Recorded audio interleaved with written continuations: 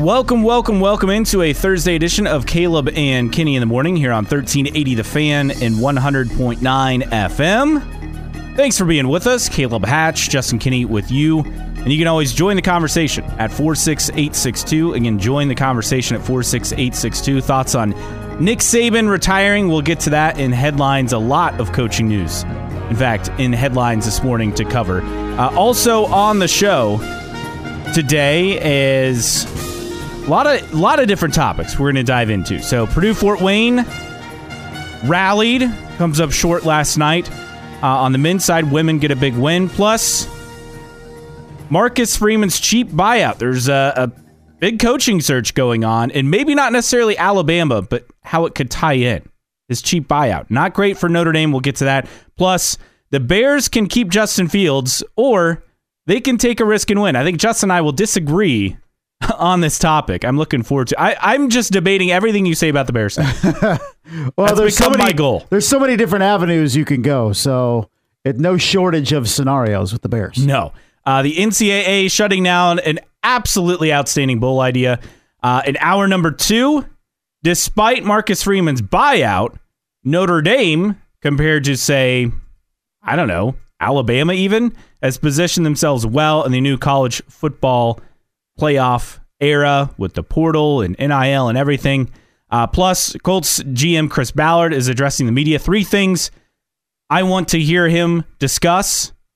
Actually, I guess it's 4 when I add in the 4th thing. But 4 things I want Chris Ballard to discuss. And a Chiefs defensive end who is complaining about his playoff game being on Peacock is taking matters into his own hands. And hey, before we leave you at the end of the show, Tide Pods. People eating Tide Pods. Really? That is back. That's back? That's a thing again? Mm-hmm. Unfortunately. Can't wait. How was your Wednesday? It was good. Had another long day and was working and picked up my phone and had all these alerts from different media things about a guy named Nick Saban hanging it up. So that kind of hijacked the afternoon, evening hours yesterday. Yeah, I was out at dinner with my wife and my phone was like blowing up and I'm like, okay, either something really bad is happening at the station, which could be possible, or something crazy happened in sports. I checked my phone. I was like, oh, Nick Saban retired. Wow. And it's pretty crazy because you look back and I don't know if I said this at the start of the season that Did I say like, oh, how much longer is he going to coach, especially in this new era of college football? Right, which is exactly kind of what happened. But he's 72 years old. I mean, most of us that can retire are retired at 72. Mm-hmm. And mentioned yesterday about the new era of NIL and how it's basically buying players and all that stuff. Apparently, he was meeting with prospective assistant coaches up to an hour before he met with the team. So I don't know. I think the new era definitely is made for younger coaches, but at 72, how much did Nick Saban have left? I mean, he wants to have some semblance of a retirement, doesn't he? Yeah, and it was reported, I think, earlier this week that he had bought a membership at a Florida country club, and a lot of people pointed to that as, oh, that's it. He's retiring. And, well, that is exactly what happened. So the number of people, and you look at college sports, and we'll have more on this conversation, but we've had a big turnover when it comes to the coaches over the last couple of years in college football and college basketball, at least at the top of the top programs. So this is another fascinating coaching search, but reports already in. Now, I think the obvious people, if you are Alabama, that you talk to replace him, you talk to Dabo. I know that Bama fans were chanting that they didn't want Dabo, which I'm sorry, that's absurd. I mean, he played Alabama. Well, I think it's the rivalry between Clemson and Alabama that they had. He's one of the best coaches. Right. But obviously, you talk to him. You talk to Lane Kiffin. If they both say no, which... Possible. Yeah, very possible. This candidate, I think, is the next name on the list that they're already apparently meeting with. And that's Dan Lanning, the Oregon head coach, who was apparently already in Tuscaloosa last night, according to reports. So... the Oregon head coach, again, used to be Kirby Smart's defensive coordinator at Georgia. So it makes sense for him to move back to the South And Oregon, for whatever reason, has become a stepping stone job for coaches, which is just hard to believe. Yeah, I don't think it's established itself yet as a end-all for coaches like you would think it would be, but it's not. And we'll see if something happens with Dan Lanning. I know that Steve Sarkisian has been thrown around. I don't think he has the resume to be a head coach at Alabama. I know he has ties to Alabama, big ties to Alabama. But people say, well, look at his success at Washington and USC and Texas. I'm like, he had one good year this past year at Texas. He had one good year out of all those stops. So I'm not sure what the infatuation with some people with Steve Sarkisian is, but if the top 4 or 5 candidates say no for Alabama, then maybe they get down to Sark. But people are saying, well, who would turn down Alabama? Well, who would want to follow Nick Saban? And as we discussed even as recently as yesterday, talking about Feinbaum and the crazies that call into that show. That's going to be must watch today. The pressure cooker that you're under at Alabama is unlike anywhere else in the entire country in college football. I'm sorry. People used to say, oh, it was South Bend, Indiana or Ann Arbor or whatever. It is Tuscaloosa, Alabama. And I don't know how many people are going to want to live or leave really cush good jobs to go into that pressure cooker where the expectations are absolutely insane. But we'll see. We shall see. Other names to throw out there. I love these lists because it's really just agents contacting writers. But Dan Lanning's buyout, $20 million. That's a lot. Yeah, but Alabama will figure it out. Kalen DeBoer, $12 million. Dabo Swinney's buyout is only $7.5 million. James Franklin's buyout, which why is he on this list? $6 million. Mike Norvell, another name I've heard get a lot of traction at $4 million. And Marcus Freeman's buyout at just under $4 million. We'll get to more on that a bit later on this hour on the show and what that means for Notre Dame, because I don't think it necessarily means anything for Alabama, but I do think it means something in terms of other possible coaching searches. So I agree. Get to that in a bit. I mean, that's what you're going to see inevitably, a trickle down effect from yes. what this whoever gets that job is then going to trickle down to maybe. I don't think Marcus Freeman's going anywhere. No, but let's preface that. Could it get him a potential raise if his agent floats his name out there to at least maybe get into a discussion with a program? That's how you take advantage of that situation. But we'll get more into details on all this later on in the show. Elsewhere in coaching searches, this reported, this morning, not too long ago? Yeah, Adam Schefter at the top of the hour coming down with this chef bomb, if you want to call it, with Bill Belichick. They're expected to part ways, Belichick and the Patriots, after 24 years together. Of course, 6 Super Bowl titles as well. So that expected to come today. Not really a big surprise. We felt like this has been coming since the Colts demolished the Patriots in Germany. That was it. That was the last gasp for Bill Belichick in New England. Now they let him ride out the season, which there are rumors that he may not, but props to the Patriots for just giving him his due to run this out. But it was clear a change was going to be made. Just amazing what we've gotten in really the matter of 12 plus hours. You have arguably the greatest coach in college football history retire, and arguably one of the greatest coaches in the NFL in some people's minds. And then you have a coach who's on a select list to win titles in college and pro, and Pete Carroll, who is no longer going to be the coach with I still don't understand Seattle. Was it?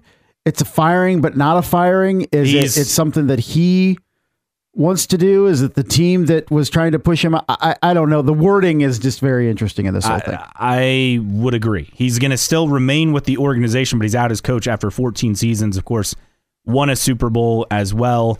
The Seahawks 9-8, missed out on the playoffs second time in 3 seasons.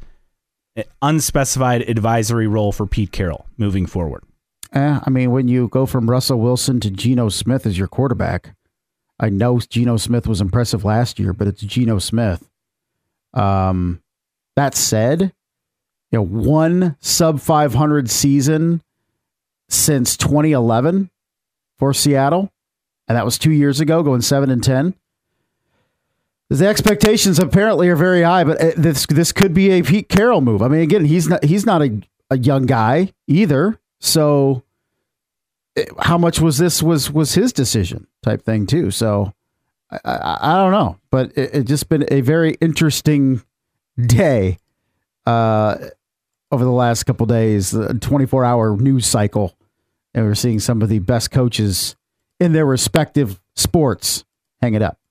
Yes, and Carroll had a season with the Jets. He had a couple seasons with the Patriots, then went to USC, obviously completely transformed that program and became one of the all-time great college head coaches based on his success at USC. Then comes to Seattle and has success as well with Russell Wilson coming in a couple years after Carroll was already established in Seattle. So it just...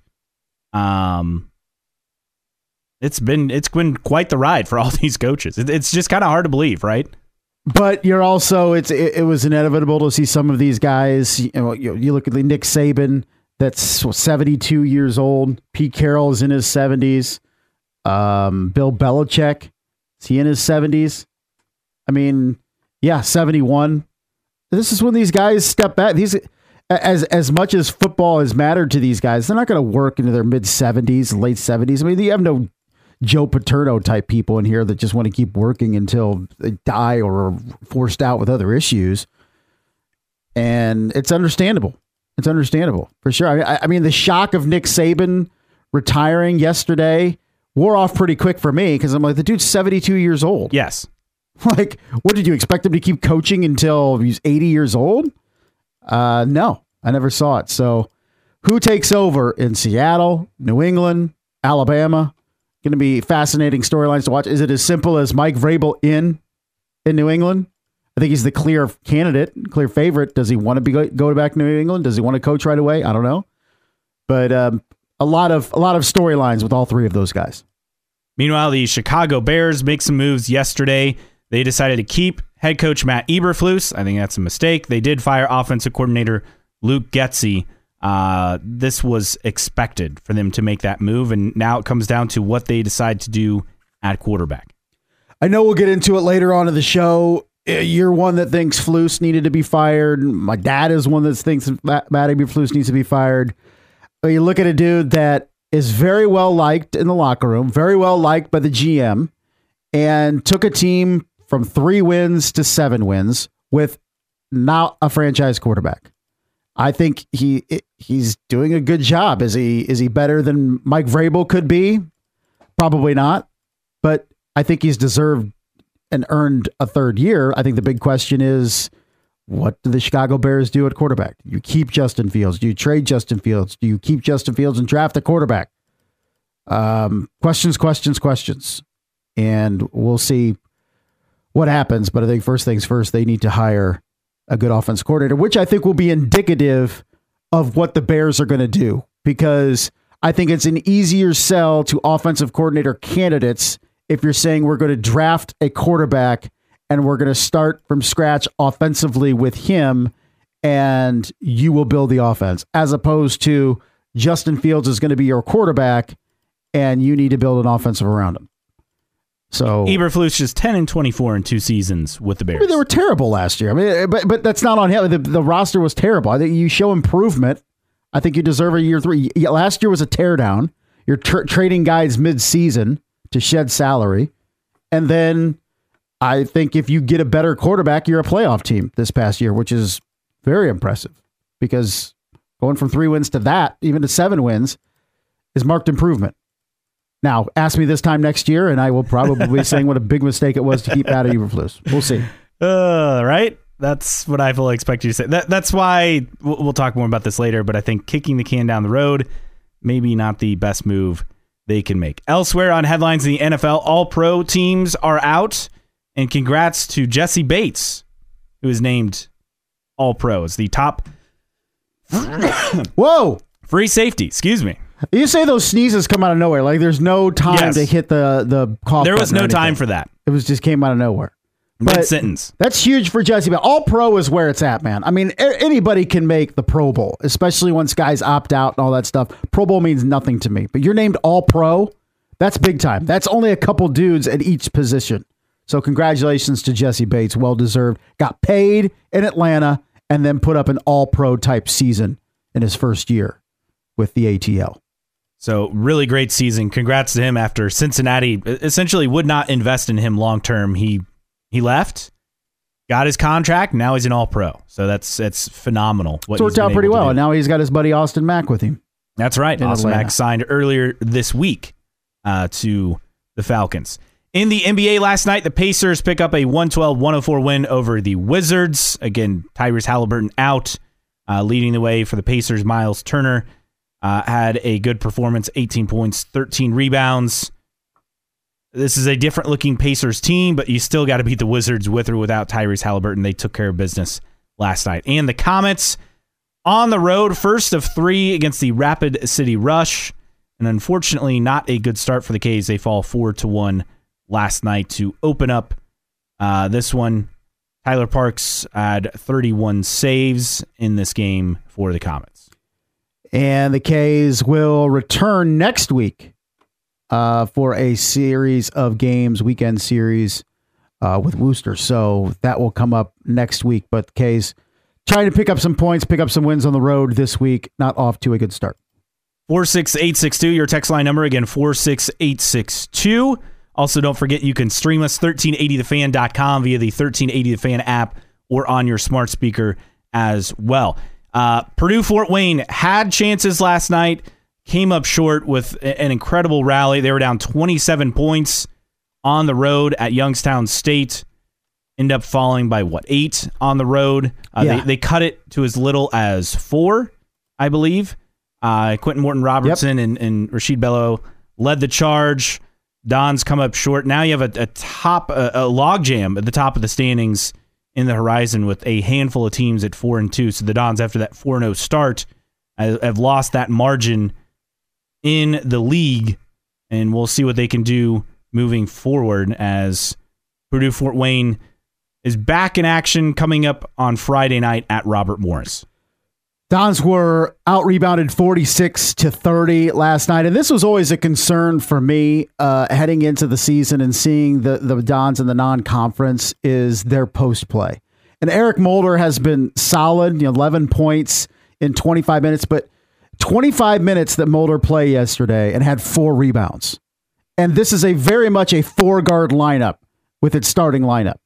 And last year you had Rob Petty as a pure post, and you had some guys coming off the bench to relieve him. But I thought the depth at the forward position was lacking last year, and I think it's even worse this year. And you get into the grind of a league, and you have to be able to rebound. You have to be able to defend the post and get some buckets around the basket with big dudes, especially when you play other programs in your league that do have depth up front.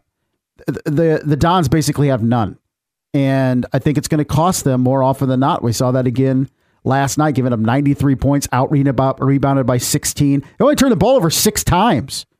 But when you get out-rebounded by 16, that's going to be pretty difficult. And you send Youngstown State to the line 30 times with 26 makes.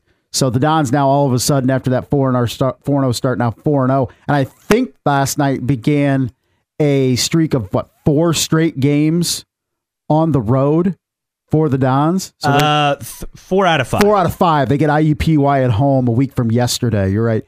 But at Robert Morris on Friday, and then you have IUPUI in Cleveland State, and then you have to go to Northern Kentucky, a team that's owned the Mastodons for the majority of the last several years. The Dons beat them in late December at home. But it's a challenging schedule right now for the Dons if they're going to stay contenders, at least for the regular season title in the Horizon League. They're going to have to steal some of these on the road. So PFW, again, 4-2 in the conference, joining 3 other teams, Green Bay and Oakland at 5-2. So the Dons can at least tie for the top of the lead coming up with their game on Friday night at Robert Morris. A game you got to have Robert Morris 1-5 in league play. So the Dons with an opportunity to at least move back to the top of the standings coming up Friday night. That game exclusive on the stream at 1380thefan.com if you want to listen in to that.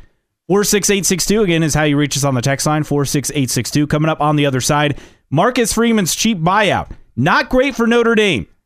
while he's a fringe candidate for the Alabama job, it's really what other people do in this coaching search and how it impacts Marcus Freeman and the Irish. A lot of questions when you look at this coaching search and the investments Notre Dame has made, but yet they have not made that investment in Marcus Freeman long-term just yet. That's next. Caleb and Kenny in the morning, 1380 The Fan and 100.9 FM. Caleb and Kenny in the morning here on 1380 The Fan, 100.9 FM. Caleb Hatch, Justin Kinney, 46862 is how you reach us on the text line. Again, 46862.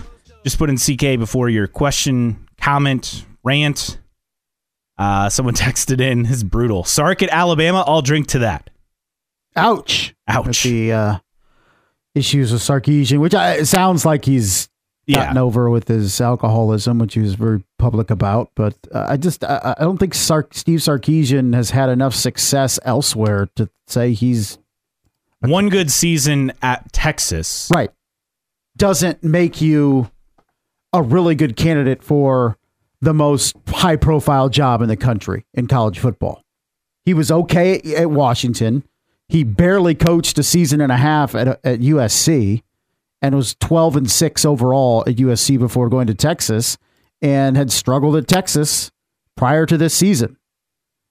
So I just don't look at him as a viable candidate. But great offensive mind. I mean, did great things with Texas, with Alabama when he was offensive coordinator. But going from the head coach at Texas to Alabama is even a huge step up. I mean, Alabama is at the top of all the programs in college football, and then I would say that there are about a dozen teams that want to be Alabama? Yeah. That aren't? Notre Dame, Michigan, Ohio State, Georgia. I mean, USC. I would put Georgia up there. I would put Georgia up there with Alabama now. I mean, right now, but yes. I'm talking overall.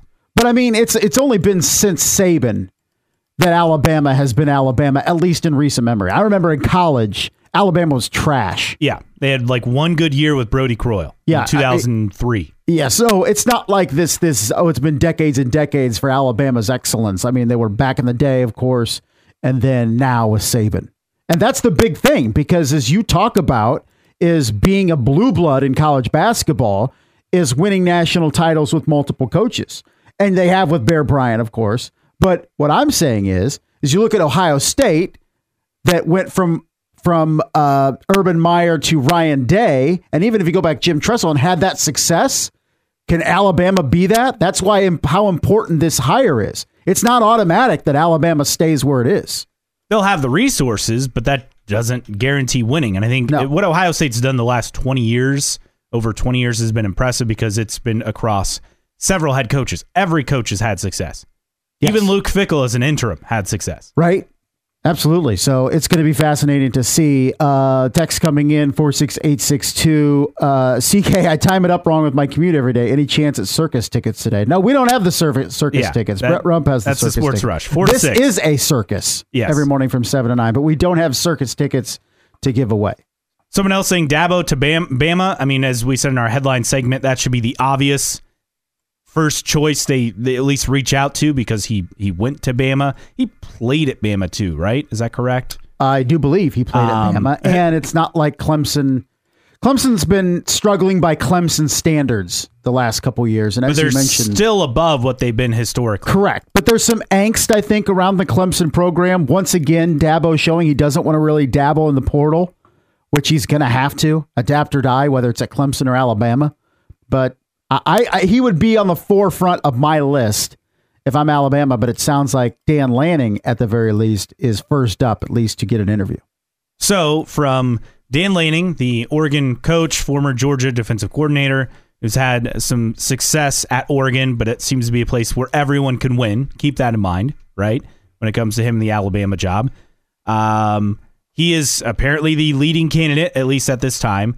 But what does this mean for Marcus Freeman? He's a guy who's showed up on some lists as far as potential candidates. In fact, there's an interesting article I read last night talking about how Marcus Freeman and what he's done at Notre Dame most closely aligns with Nick Saban's style as far as looking at some analytics. It was an interesting kind of write-up of stats as far as the similarity to those of Saban himself, and Marcus Freeman's the top of that list as far as coaches since 2000 based on their team's average percentile ranking on offense and defense, passing and rushing. And it's Marcus Freeman. And that's not really a surprise. Notre Dame wins in the trenches. That's what Nick Saban did for years and years and years. It was not really until later on when he added Steve Sarkisian that the offense really opened up to where it is today.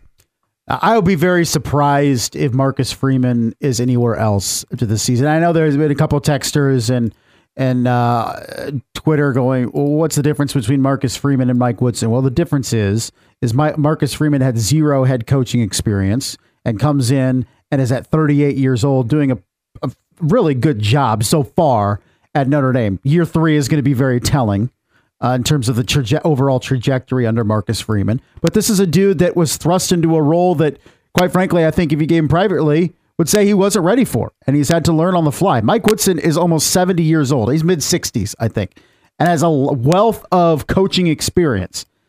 He should be held to a higher standard than Marcus Freeman.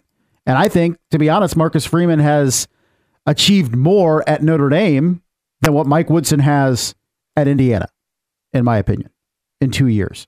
So that's the difference. There's multitude of differences. But I think this is purely leverage for Marcus Freeman. If it does trickle down to him as a job candidate for, say, Clemson, if Dabo moves on, Dan Lanning, if Dan Lanning moves on at Oregon, Washington with Kalen DeBoer, Florida State with Mike Norvell, I could see his name coming up. But Marcus Freeman, I don't see as a guy that's ready to leave Notre Dame yet. But I can guarantee you he could use it as leverage to get a fair payday.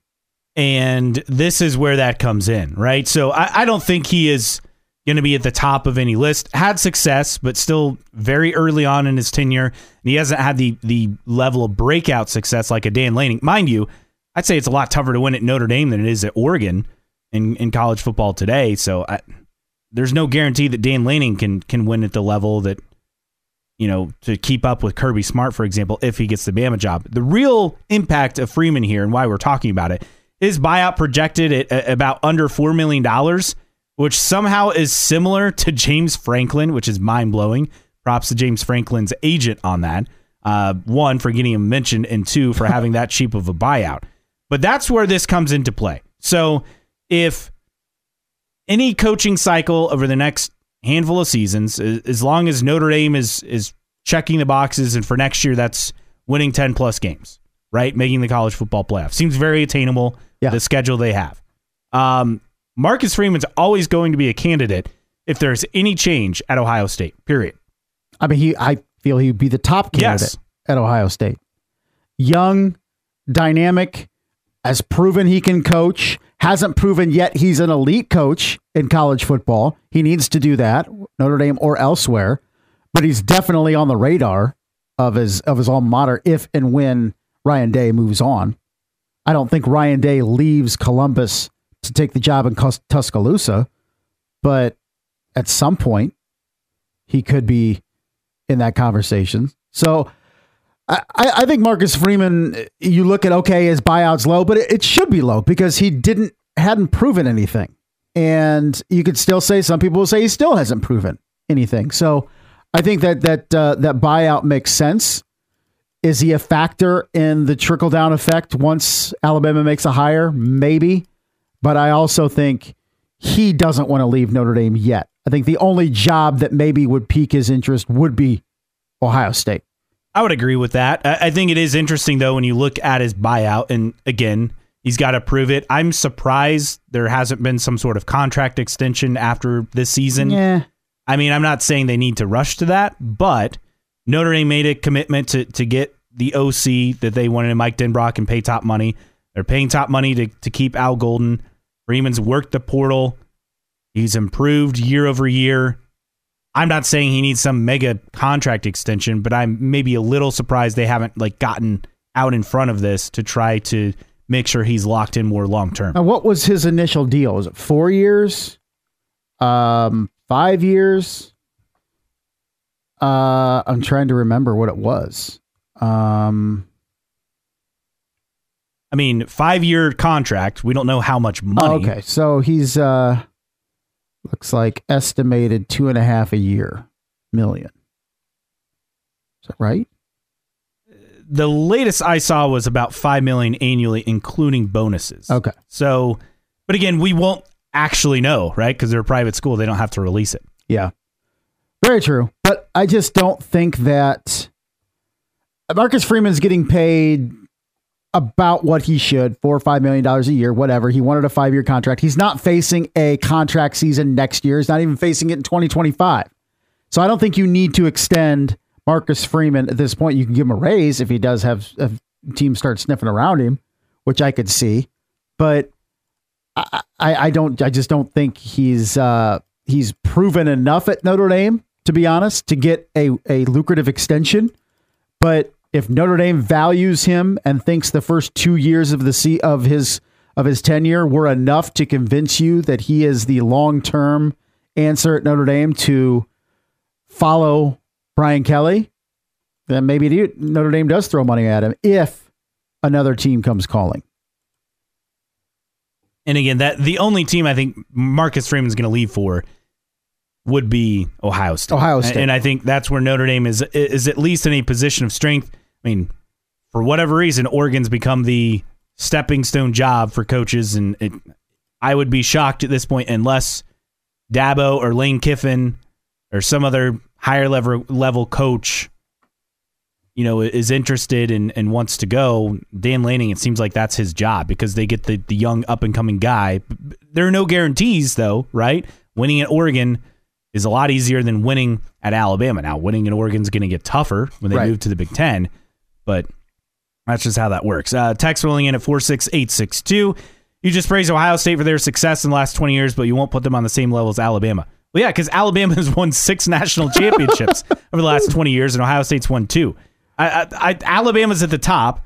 Ohio State in a handful, like probably 10, 11, 12 programs are probably right below as far as what's happened the last 15 or so years. Giving credit to Ohio State for having success over multiple coaches is not the same as, does not mean that they're at the top of college football.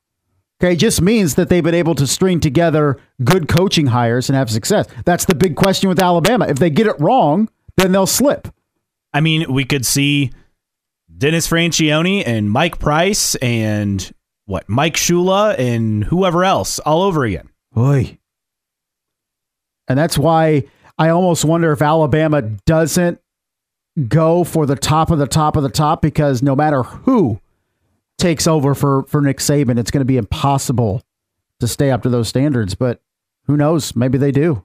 But it is very much going to be a puzzle, as whoever gets hired at Alabama, that opens up a spot at that program. Who slides in there, which opens up a spot at another program. We thought we were past this, but with this news, now we have to figure out what happens. And if an Oregon, after Dan Lanning potentially leaves, if Oregon is infatuated with Marcus Freeman and says, we'd give you $8 million a year to coach in Eugene, I don't think Marcus Freeman jumps at that, but Notre Dame may have to throw an extension his way or throw more money his way. I'm not saying necessarily that Marcus Freeman deserves an extension or more money yet, but if another team values him to that extent and Notre Dame values him, you will have to pay. And that's what I see likely happening through this process, one way or another.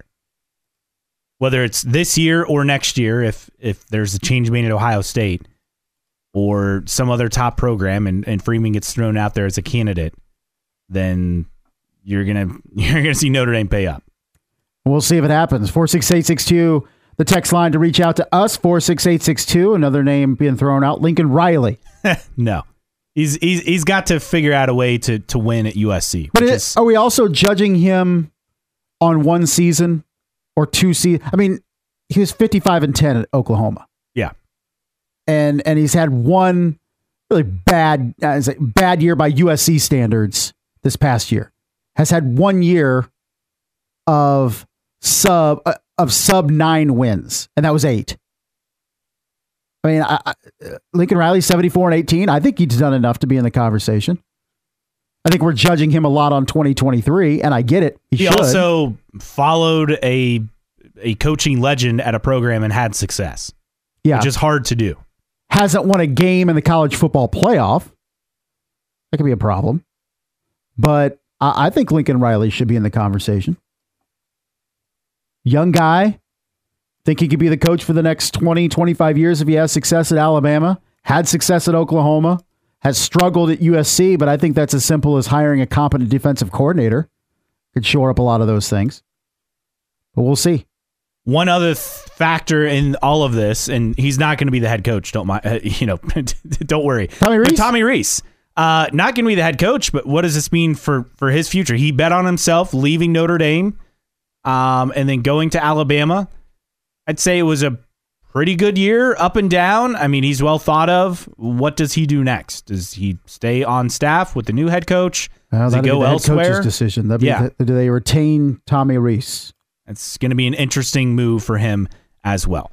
Coming up on the other side, the Bears can keep Justin Fields or they can take a risk and win.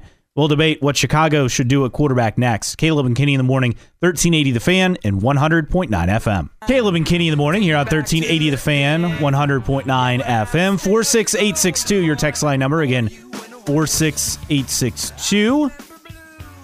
Just put in CK before your message. Also, please stay on topic. We're not going to get to your texts if you're off topic.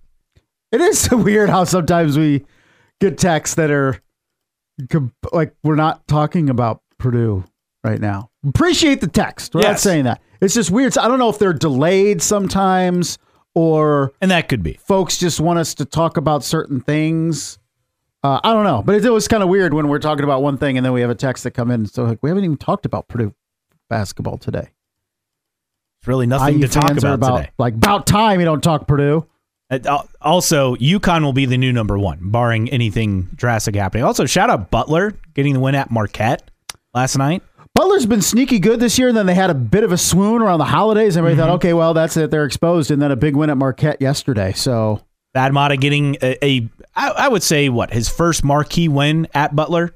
I mean, winning at Marquette is pretty impressive, snapping, I think, a 20, 21, 22 game home win streak for Marquette. So congrats to the Bulldogs. In the NFL, we already covered Bill Belichick out. So again, stay on topic. The Bears, they have a decision to make. So they've decided to keep Matt Eberflus. I think that's the wrong move. They did fire offensive coordinator Luke Getsy. I think we both agree that was going to happen and was needed. Now it comes down to what do they do at quarterback? Now they're saying different things about what they're willing to do. In fact, they've even mentioned they're open-minded about the top overall pick. But they've also said that they're not going to rule out keeping Justin Fields and still using their number 1 pick on a quarterback, which is very confusing when you look at it. So to me, this is the point where if you're Chicago, this is very similar to you find yourself in a relationship and it's good, but it's not great. And you're not wanting to take it to the next level, whatever that means for you. And so you're kind of on the fence. We're like, yeah, it's fine. And you just decide to stick with it. And it's fine. But it's like, it's not what you want, right? And that's where Justin Fields, to me, is at this point. He is fine, right? But he's not going to get you to the next level. There's no reason to commit to him long term. Because you've not seen anything from him that says, oh, this is your quarterback of the future and he's going to blow you away and get you to the playoffs and win a Super Bowl. Yes, he had a good season by his standards. Year 3 was a critical season. He needed to show out and do some things, and I think he did that. He was less of a running quarterback after running for over 1,100 yards the previous season. Less of that, a lot more throwing the football. Completion percentage went up by a full percentage. Best touchdown to interception ratio he's had. Sacked this fewer times than last season, so there was improvement there. But again, he's fine. Like there's no reason to commit to him long term if you're the Bears. And I draw this back to other teams, and maybe not a perfect example or examples here because there was another established quarterback and a young guy up and coming. But you have the 49ers. They ditched Alex Smith, who led him to an NFC championship game, and went to Colin Kaepernick. They get to a Super Bowl. You have the Chiefs with Alex Smith, go figure. Had success, got him to the playoffs, but you drafted Patrick Mahomes. You turn the keys over to him, and he's become the most dynamic quarterback in NFL history. You have the Eagles. You had Carson Wentz, and he was the guy. He got hurt. You get to a Super Bowl thanks to Nick Foles. He comes back, still the guy, and then he's starting to struggle. He gets benched. You have Jalen Hurts. You try him out. He gets you to a Super Bowl. Now, I understand the Bears don't have that other guy in the roster. That's essentially what they're going to do if they draft a quarterback. So, to me, just move forward now. There's no reason to have two guys on the roster. I don't get why Poles won't rule out keeping Fields and using the pick on a quarterback. That to me tells me you already know the answer. You're just too afraid to pull the trigger. Well, no, I think what's going on is you're keeping all options open. Ryan Poles knows exactly what he wants to do. Okay, I maybe that's blind faith in Ryan Poles because it is the Chicago Bears. But Ryan Poles isn't going to come out and say we're done with Justin Fields and we're going to trade him, because then all of a sudden you back yourselves into a corner. And now you say, okay, well, that's going to be the decision, and you're going to go with it. And there's no going away from it. I think Ryan Poles knows exactly what he wants to do. I would like to think so, like to hope so. And he did not commit to Justin Fields yesterday, which I think is very, very telling. About Justin Fields, he said, quote, "I did think Justin got better. I think he can lead this team. But at the same time, there's a unique situation where I have to look and our staff has to look at everything, and that's exactly what we're going to do, and that's the same with free agency. We're going to look at our free agents, given my personnel staff, do evaluations, and again, make the best decision we can for this organization to take the next step." I think the biggest thing we're missing here, and a lot of people are missing, is maybe the Chicago Bears don't think Caleb Williams or Drake May are good enough to take it number one. And that's a reasonable thing to say, because I have doubts about Caleb Williams. I watched enough USC games this year to go, this guy's supposed to be the number one pick. And I think there's a fair amount of people in the NFL that are kind of questioning that. Yeah, the attributes, the skill is there. But look at what happened last year with Bryce Young. Bryce Young was the it guy.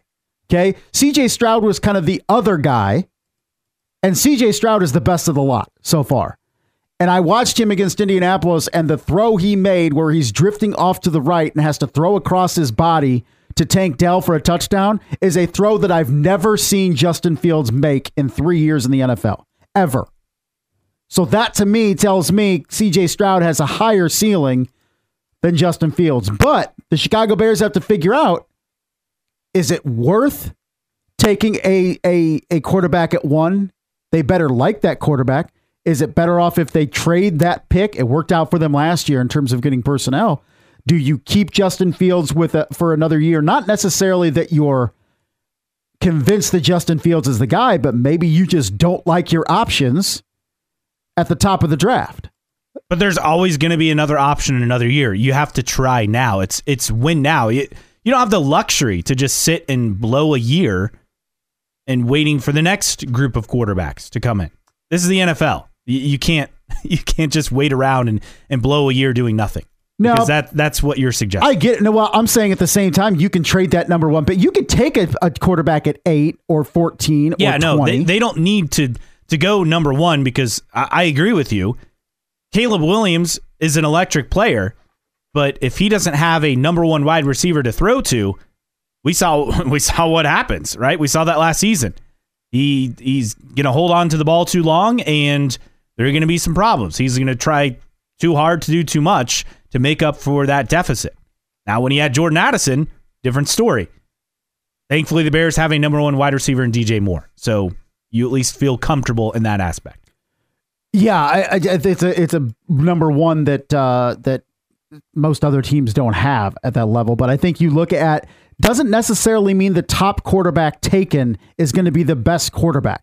And that's why I think maybe the Bears are looking at this. Does it make sense to be 1 and pick Caleb Williams? Can we drop down to 3 and take Jaden Daniels if you think that's your guy? Does it pay to drop down a little further and take Michael Penix if you think that's your guy? I mean, you look at 2018, the number 1 overall pick was Baker Mayfield. Lamar Jackson, in my opinion, has proven to be the best quarterback in that class, was taken with the last pick in the first round. Josh Allen was the 3rd quarterback taken in 2018. You look at 2020, in that respect, Joe Burrow, probably the best quarterback of that class. But Justin Herbert was taken at 6. Jordan Love was taken at 26. Jalen Hurts wasn't even taken till the middle of the second round coming off that injury. So that doesn't necessarily mean that the best quarterback is taken at number 1. And I think maybe that's what the Bears, now their track record of taking quarterbacks is terrible. Yeah, you failed to bring up Mitchell Trubisky at number 2, right, and Patrick Mahomes at number 10 and not taking Patrick Mahomes. My thought is whatever the Bears do will be the wrong pick for sure, but it still doesn't change the fact that you're not locked into that number 1. A text coming in talking about the minute you announce your intentions to lose leverage, you lose leverage. They aren't saying anything until it's time to make a new move. The Chicago Bears want to entertain offers for Justin Fields. If somebody comes to them tomorrow and says, we'll offer you a 1 and a 3 for Justin Fields, which is absurd to me, you're jumping at the chance. But if the first person comes to you and you're saying, we'll give you 2 4s for Justin Fields, you're like, yeah, I don't know. So you're keeping your options open. It's just playing the game, which is what we saw the Bears do last year with that 1 pick, and it ended up turning into a fruitful trade for them. But I think not committing to Justin Fields yesterday was telling, but they're just not going to play their hand so early either. I will be surprised if in week 1 next year, Justin Fields is their cute quarterback, or at the very least doesn't have a rookie quarterback behind him on the roster. The Bears will find a way to screw this up. I mean, that's the thing. No matter what they do, it's going to be the wrong decision. That's just how it happens in Chicago. But, they finally figured it out in Cleveland, even when we thought it was a disaster with Deshaun Watson coming in. Yet there they are playing this weekend in the playoffs with 4 different quarterbacks this year that have won games for them. So that would never happen in Chicago, by the way. But then again, prior to this year, you could say that would never happen in Cleveland. So who knows? I do think Ryan Poles has a good idea of what he wants to do, but that doesn't necessarily line up based on once you start really evaluating these college quarterbacks based on the trade market for Justin Fields, whatever the offensive coordinator is going to be. And I think maybe that's the most telling thing is once you bring in an offensive coordinator and the experience or lack thereof of that person, that's going to be telling in terms of the direction the Bears are leaning. 46862, your text line number. Again, 46862. Coming up on the other side, we'll kick off hour number 2. Despite Notre Dame having kind of an up and down couple first 2 years with Marcus Freeman, they position themselves well in this new era in college football. We're seeing top guys leave in college football and basketball. Notre Dame in a good spot, along with other in-state programs. We'll get to that next to start hour number 2 here on Caleb and Kenny in the Morning, 1380 The Fan and 100.9 FM. Hour number 2, Caleb and Kenny in the Morning here on 1380 The Fan and 100.9 FM. Caleb Hatch, Justin Kinney. 46862 is how you reach us on the text line. Just put in CK before your question, comment, or rant. Also, don't forget you can stream us 1380thefan.com via the 1380 The Fan app, free for you to download, or on your smart speaker. And as always, if you miss anything in hour number 1, catch up on the podcast on your favorite podcasting platform, Apple Podcasts, Spotify, or wherever you listen to podcasts. And you should be able to download that around 10:30 each and every morning after the show. Coming up this hour on the show, Notre Dame has positioned themselves well in this new college football playoff era with the portal and NIL. A lot of changes in college football with Nick Saban retiring and coaches moving on in college football and basketball, but Notre Dame well positioned. Plus, Colts GM Chris Ballard is addressing the media. Take a look at some of the key questions we want answered from Ballard today. And a Chiefs defensive end, he's annoyed with the Peacock playoff game, so he's doing something about it. We'll get to that as well. And people eating Tide Pods, back. Oh joy. Just when you think we could put that behind us as a society and a people, it's back. Nope, it's back with a vengeance. Can't wait. Plus, the NCAA shuts down an incredible idea. We'll try to get to that as well at the end of the show. A couple of texts we want to get to before we get to Notre Dame as far as wrapping up and putting a bow on the Bears discussion. I am in the again, keeping Matt Eberflus I thought was a mistake. Keeping Justin Fields will be a mistake. A couple of texts. What would you two guys do if you were in control of the Bears picks? So obviously they have number 1. I would trade number 1 and just get a haul for it like they did last year from Carolina. Just basically fleece another team. Make it 2 years in a row. And then you have the 9th pick, and whether you trade back to 3 or 2 or somewhere in the top 5 or even get out of the top 10 altogether, still get your quarterback, but know that you don't need to do it at number 1. I guess if you do that and you trade back, that means not only you're not getting Caleb Williams, you're not getting Drake May, you're not probably getting Jaden Daniels either. So that's the thing. If you want to move on from Justin Fields, do you feel like your answer at quarterback is somebody you can get later on in the draft? Are you that in love with Michael Penix Jr.? Are you infatuated with someone else later on? I'm not sure. My thing is, I think you trade. This is the beautiful thing for the Bears is they're surrounded by teams in the top 5 that need quarterbacks. Washington needs a quarterback. They pick 2. The Patriots, they need a quarterback. They pick 3. The Cardinals, is Kyler Murray going to stay healthy? I mean, he had a good finish to the season. I think they're feeling more confident in Kyler Murray than they did even 2 months ago. So at least you have 2 of the top picks with Patriots and the Commanders at number 1 and at 2 and 3, and you could get a haul for even those picks. So I do think if you're asking my opinion with the Chicago Bears, you trade out of the 1 pick and you get another haul similar to what Caleb wants to do and take a quarterback somewhere else. Would the worst thing for the Chicago Bears, if they're not sold on Drake May or Caleb Williams, trade down to 3, take Marvin Harrison Jr. at 3, and then take the best available quarterback or the quarterback they like later in the draft at, say, 9. I'm on board with that. Like DJ Moore on one side and Marvin Harrison Jr. on the other side? Yeah, someone said Marvin Harrison is the only right option. That would require you trading down to 3, right? And still getting a haul or trading down, which I will be shocked if the Bears keep the first pick. It's so lucrative to trade that pick. I mean, the first mock draft that I even look at on The Athletic is the Bears trading that pick to Atlanta, and the compensation would be the Bears get Atlanta's 8 and their 2nd round plus a future 1st and 2nd round pick. That's what they did with Carolina last year. That's why they're sitting with the 1 pick right now and the 9. And that trade effectively got the coach and the GM fired from Carolina over the course of the season. So that is incredibly lucrative. If you're not sold on Caleb Williams, 100% sold, then it just makes too much sense to trade that pick. That doesn't necessarily mean you're committed to Justin Fields for next season, but all it means is you don't think Caleb Williams is the best quarterback in the draft. And you can absolutely get a haul. And if the Patriots now with Bill Belichick out, whoever comes in there, if it's Mike Vrabel, do they hire now a GM too? Sounds like they will. Do they go all in on trying to get Caleb Williams? If they're in love, then Chicago's in a commanding position to maybe move down to 3, take the best offensive player in the draft in Marvin Harrison Jr. and go from there. Either way, I think we both still expect Caleb Williams to be the top pick. We do. I'm just not sold on him being the best quarterback coming out of this draft. He is the most talented, but as far as his style playing working in the NFL, I have questions.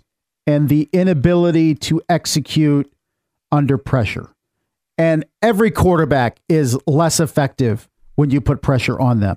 Correct. But I just saw a thoroughly confused and an inconsistent quarterback in Caleb Williams multiple times this season. It wasn't just Utah, right? Shutting him down. It was Utah. It was Notre Dame. It was Washington. I mean, the list goes on. It was multiple teams that made this bona fide number 1 pick look average. And every team in the NFL has players on defense and is going to be able to rattle Caleb Williams in some respects. How does he handle it? I don't know. I'm not sold on him as a number one pick. Someone's saying if Caleb Williams and Justin Fields is viewed as the same player, then why wouldn't you go for the cap space in trading Fields? Well, I think in that scenario, if they keep the number one pick, that means they're drafting Caleb Williams, but I also think they're finding a way to trade Justin Fields to another team. And I guess the texter's point is if you think Caleb Williams and Justin Fields are similar in talent, then just keep Justin Fields and trade the pick. And it's not a bad suggestion. I don't think it's out of the realm of possibility that Justin Fields stays and a rookie quarterback comes in. Even if the Bears keep that number one pick, there's nothing to say that the Bears won't take Caleb Williams at 1 and keep Justin Fields for next season. It's just there's so many different scenarios for the Bears and what they could do. And someone's saying, now you're saying Caleb Williams and Bryce Young are the same person. Well, not necessarily, but I do think the warning signs were there with Bryce Young that seemingly everybody said, well, his positives outweigh the negatives. And at least through one season, that hasn't been the case. And I think we're seeing some of things with Caleb Williams that are areas of concern. But once again, people are saying, well, the positives far outweigh the negatives. That hasn't been true with Bryce Young, and I'm not sure it necessarily will be the case with Caleb Williams because we saw Bryce Young have infinitely more confidence and success in his final season before the NFL than Caleb Williams did this past season. We shall see, but again, the size was always the issue with Bryce Young, and that's proven to be correct so far. But again, it's only one season as far as sample size. I mean, if he's allowed a step stool in the pocket, that will help a whole hell of a lot for Bryce Young. Like a motorized kind of thing that carries him around that gives him more space. You could do that. So he can see. Well, I'm just saying if he just carries a step stool out there and he takes the snap and he puts it down on the ground and he steps up on it, then he can look around. It's probably not allowed, huh? I don't think so. I don't think so. But anytime you talk about Bryce Young and his height, I immediately go back to Reggie Ball in Georgia Tech having Calvin Johnson to throw to. Like that team was loaded with talent. Tashard Choice, Calvin Johnson, and Reggie Ball, all 5'11" and really 5'10". Yeah, 5'10" tops. Yeah. Yeah, it was bad. I mean, but even like all you needed to do is just throw it up and let Choice or Megatron go after it. Correct. Just yeah, I do remember those teams. It's amazing as we transition here real quick, but I want to throw this in because we talked about Purdue losing and Houston losing, and then last night you had Kansas lose to what, UCF? Yes, and Tennessee lost as well. So you have in the matter of 2 days, 4 of the top 5 teams in the country lose, which, as you mentioned, will vault number 4 UConn up to number 1 next week. Which UConn, I've said this for a while. I'm picking UConn to go back to back. Something would have to drastically change with UConn to change my mind. You don't think Kansas has a shot? Come on. Hunter Dickinson winning games that actually matter. Come on. Give me a break. Not trusting Houston. Not trusting Purdue. Houston, I think, it'll catch up to them just having the grind of the Big 12 for the first time. Not having, it's just different, right? Not trusting Purdue. Purdue not to win it all. No. To get to the Final Four just depends on the matchups. Or the first round matchup, for that matter. I'm not worried about the first round. All right. They'll take care of business. 46862 is the text line number again. 46862. Notre Dame well-positioned in this new college football era. We talked last hour about Marcus Freeman. He's kind of a fringe candidate for the Alabama job. The real concern is that the trickle-down effect in coaching searches. If someone else goes, then he could be a candidate somewhere else. That's really the only concern. But outside of that, and to me, really the biggest concern is the Ohio State job. And if that opens up, he's probably going there, and that's fine. You knew that was always going to be a possibility. But for Notre Dame, they've set themselves up well. The Marcus Freeman hiring, you get a coach who embraces recruiting, unlike their prior coach. A guy who's worked the portal really well these last 2 off seasons. I mean, Notre Dame just added another corner in the secondary from Northwestern. as a transfer. They've given him the tools, albeit belatedly, when it comes to hiring coordinators for success. They get Mike Denbrock. They give him big money. They've kept Al Golden. They extended his contract. So Notre Dame has done everything on their end to set themselves up for success in this new era. They even extended the NBC deal, and Notre Dame is in a position where they can be proactive and not reactive to changes in college football. And they're still well-positioned with how things are. They're happy to extend that deal. They clearly got the money they wanted between NBC and the ACC to make it work, not have to jump to the Big Ten or the ACC. And when you look at it, in college football, I mean, you're seeing guys move on. I mean, Nick Saban retiring. Jimbo Fisher, he's out of the game. Where does he go, right? In college basketball, you saw Roy Williams, Coach K, Jay Wright, Jim Boeheim all leave in a matter of a couple of years. NIL in the portal has changed the game. We're not seeing these guys who've stuck around for 30-plus years of programs. It's just not the reality anymore. And I think Notre Dame has got themselves in position to have a coach who is embracing these changes and not pushing back against them like a Dabo, and can stay at Notre Dame and as long as he wants, as long as the success is there. And it seems like, at least in the short term, the success will be there. All that can change with somebody throwing big money at Marcus Freeman for whatever reason. Yes.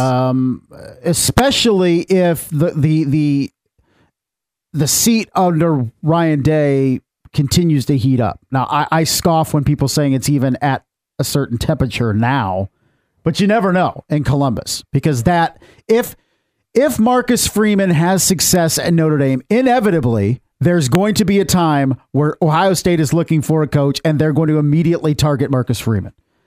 And can Notre Dame weather that? I don't know. I don't know if Marcus Freeman looks at Ohio State as his dream job. A lot more pressure at Ohio State. Which is shocking to say, Notre Dame and Ohio State. It's true. But here's the thing. Absolutely. Here's the thing with Notre Dame is in the 4-team playoff, you looked at Notre Dame, a one-loss team, more often than not, will be in the playoff, depending on kind of what that one loss is. But you looked at it, Notre Dame, if they go 11-1, they'll probably be in the college football playoff.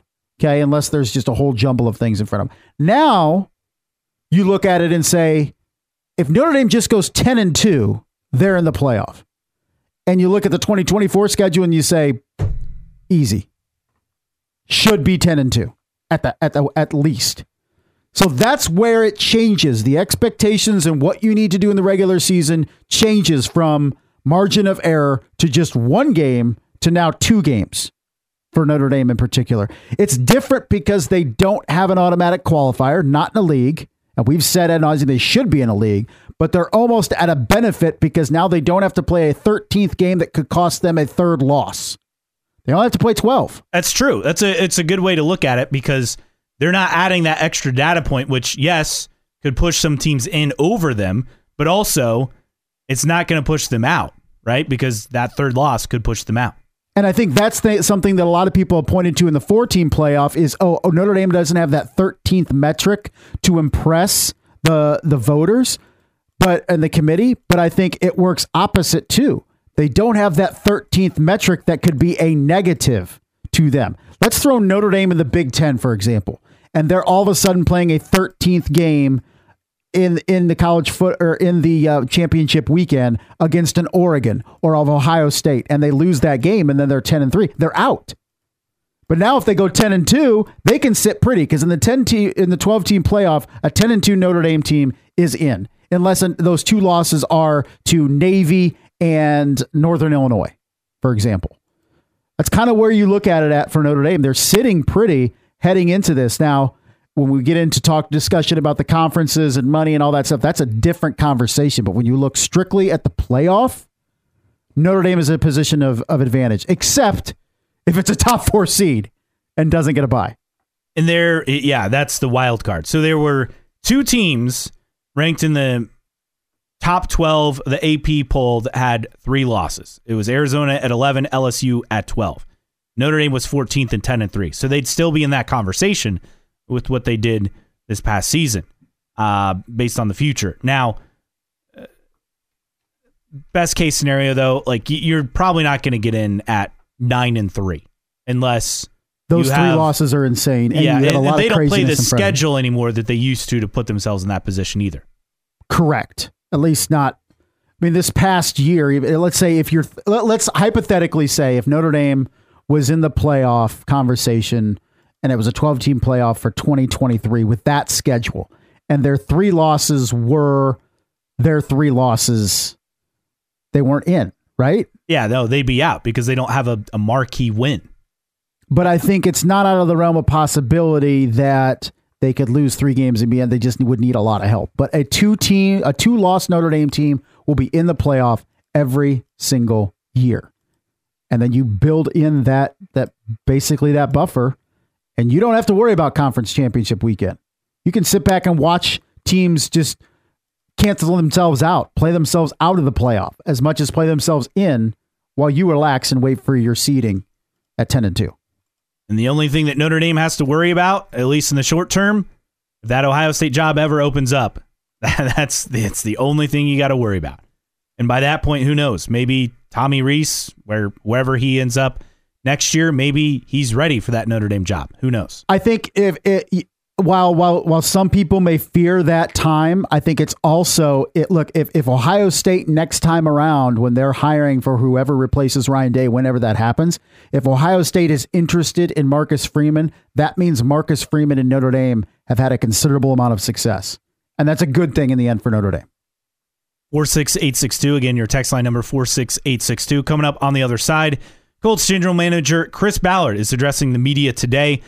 The questions we have for him and the things he needs to address. That's next. Caleb and Kenny in the morning, 1380 The Fan and 100.9 FM.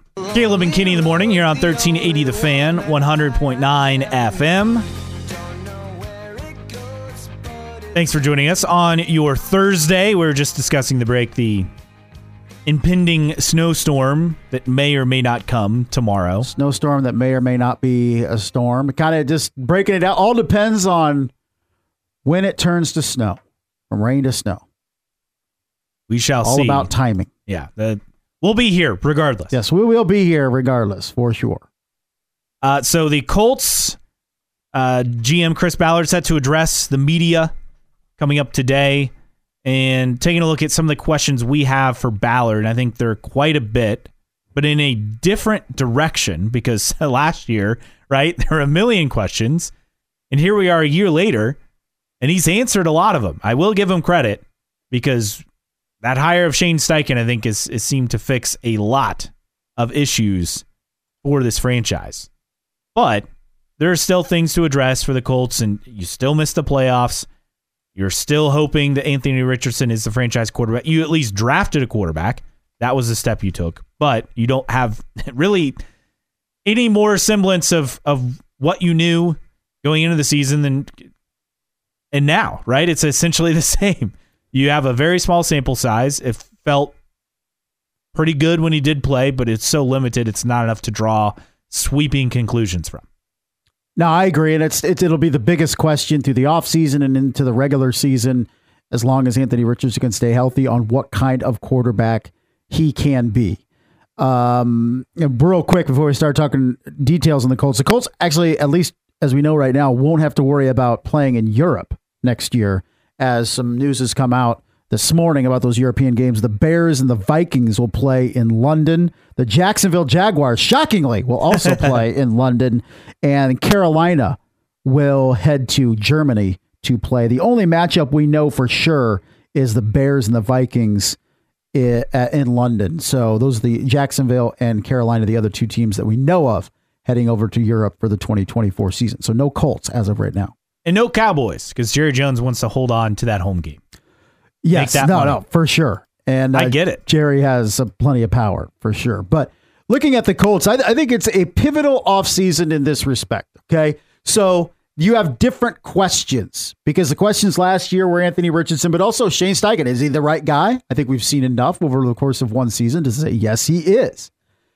But the Colts have taken a step forward, but the biggest step is to come. And I think you need to take two steps. You're not at the top step yet, but you are a playoff contender.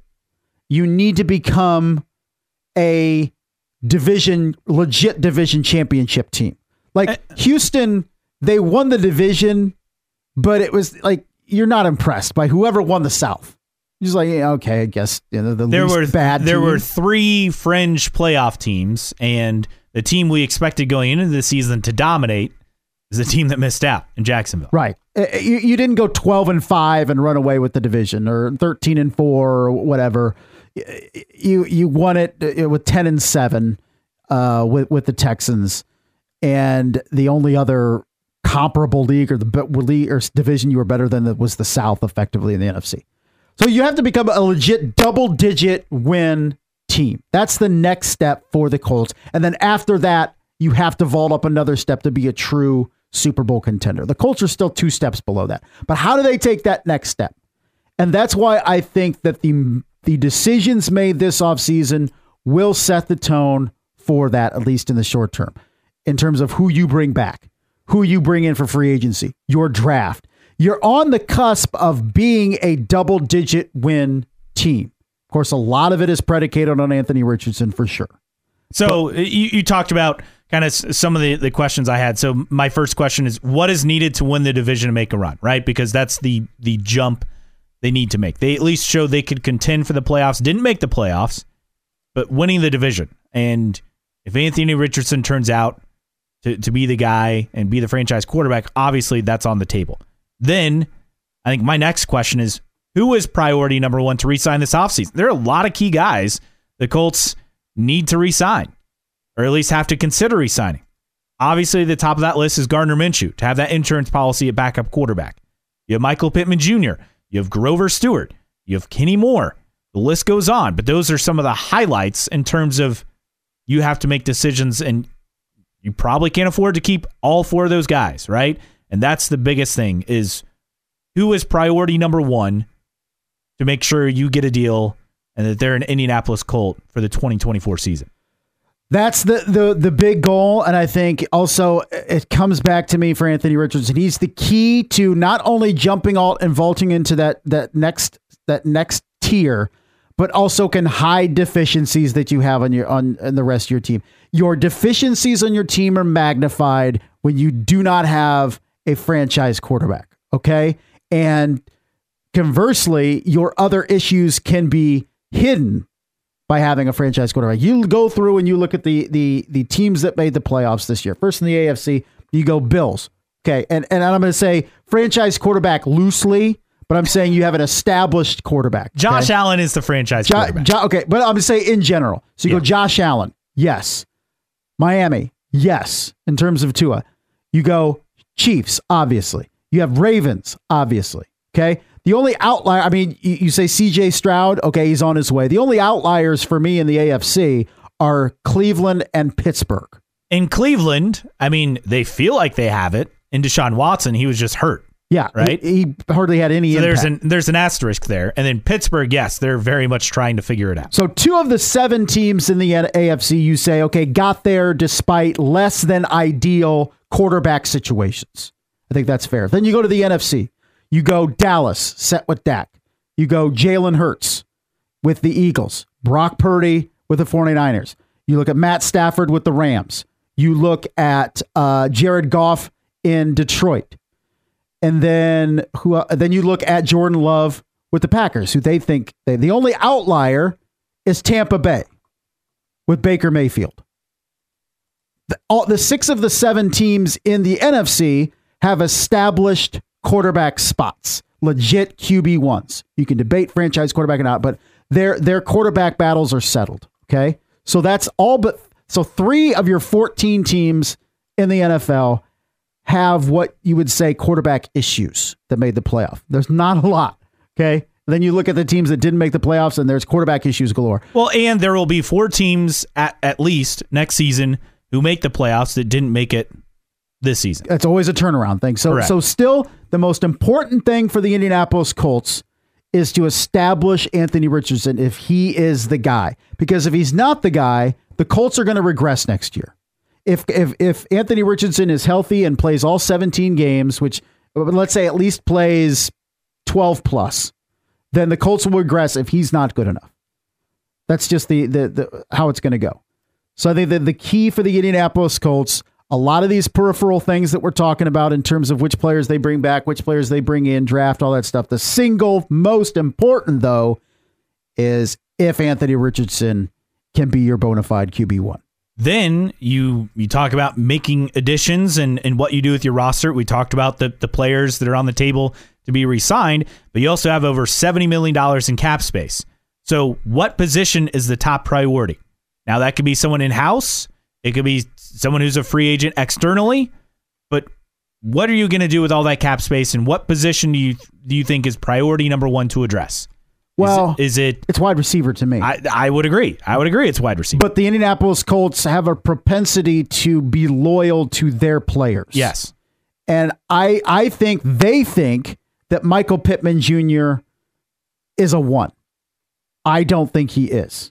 I would agree with you on that as well. But I think if they went out and made a serious play for T. Higgins, it would be surprising to me. I think they should.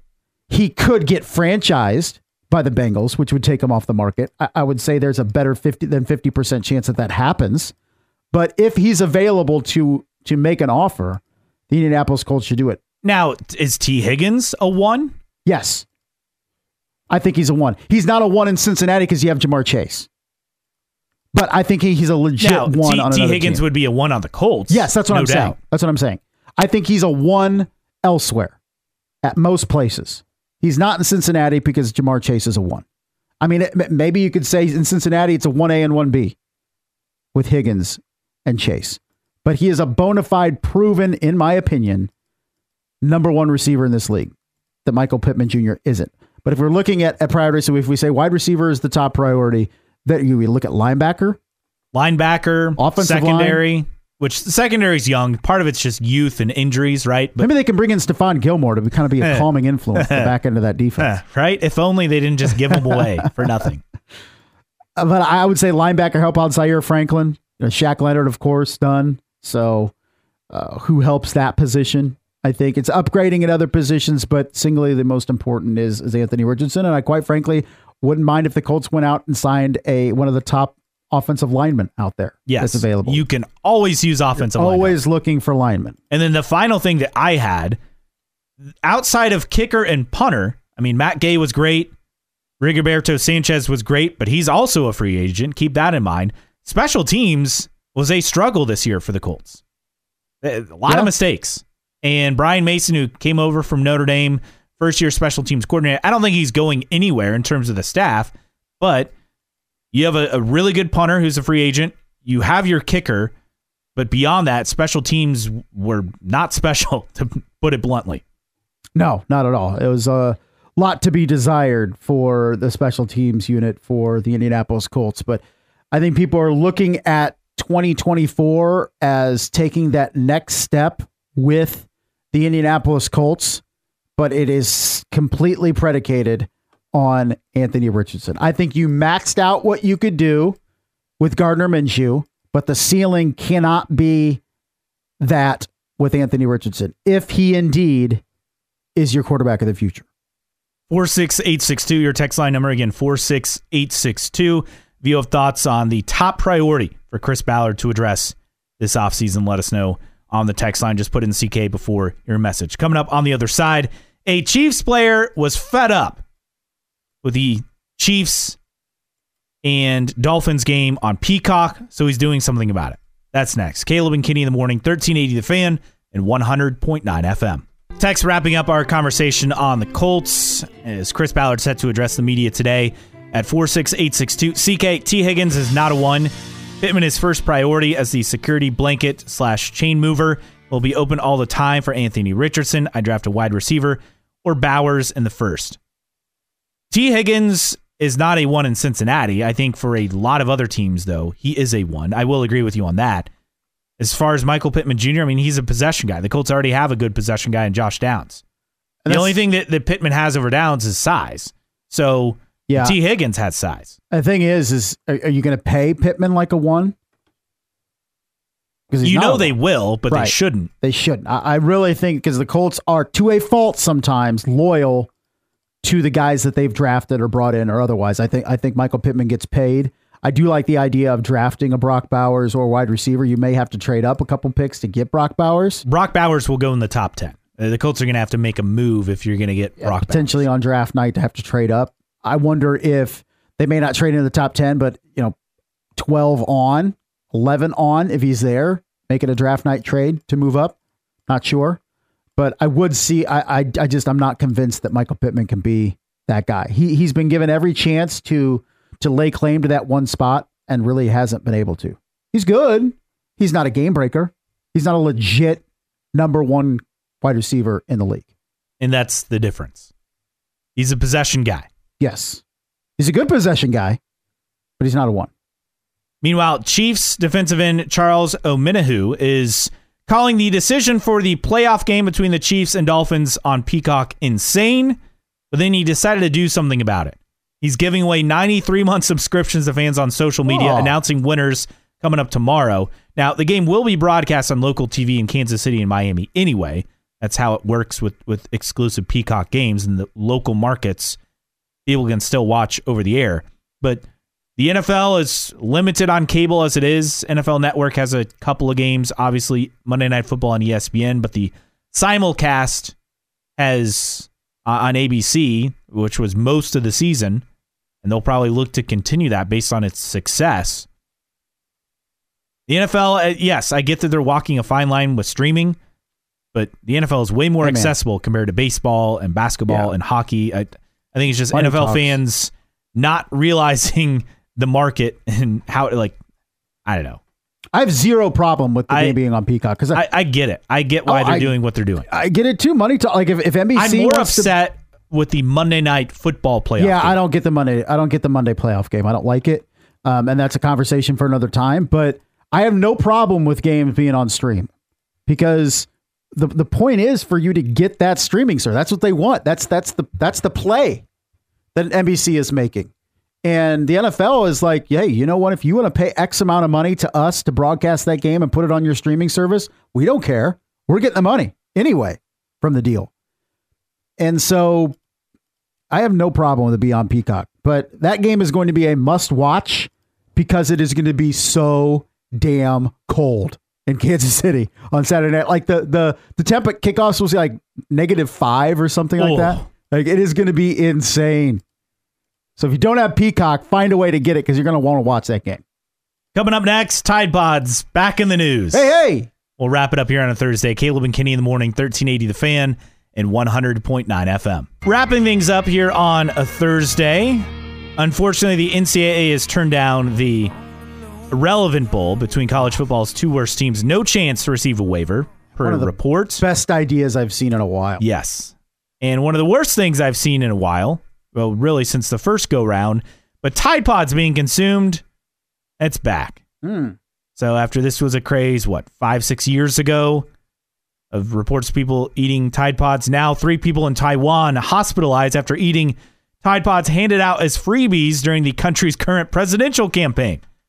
The trio have not been publicly named, but they mistook the Tide Pods for candy. Okay, they mistakenly did it, at least. One was an 80-year-old man. The second was identified as an 86-year-old woman. All 3 victims had their stomachs flushed by doctors, expected to make a full recovery. But this is wild. 460,000 pods distributed by a Nationalist Party office on behalf of a presidential candidate, Ho Yu-e. Did he win? Well, I think it's still ongoing. But the head of that party apologized. They said they're not going to distribute it. They said they stressed to villagers through organizations they are laundry balls, not candies. I could see that. It's a village. You're not used to today's amenities. You're handed this colorful little pouch. What is this thing? I'm going to eat it. I get it. It happens. At least they're not purposely eating them. Correct. Well, and people were eating them back in 2018, and they were blamed for at least 10 deaths, 2 from toddlers, which is awful, 8 from senior citizens with dementia, also awful. But hopefully this doesn't become a new trend again. We don't need this to be a thing again. No, I mistakenly think toddlers, the elderly, I get the crazies that are just doing it. It's the people doing it for TikTok or whatever. Consciously doing it. I can't. Insane. So, but hopefully the Taiwanese, they wisen up, know not to eat the Tide Pods. But that's an interesting tactic. Hey, vote for me here. I'll help you do your laundry.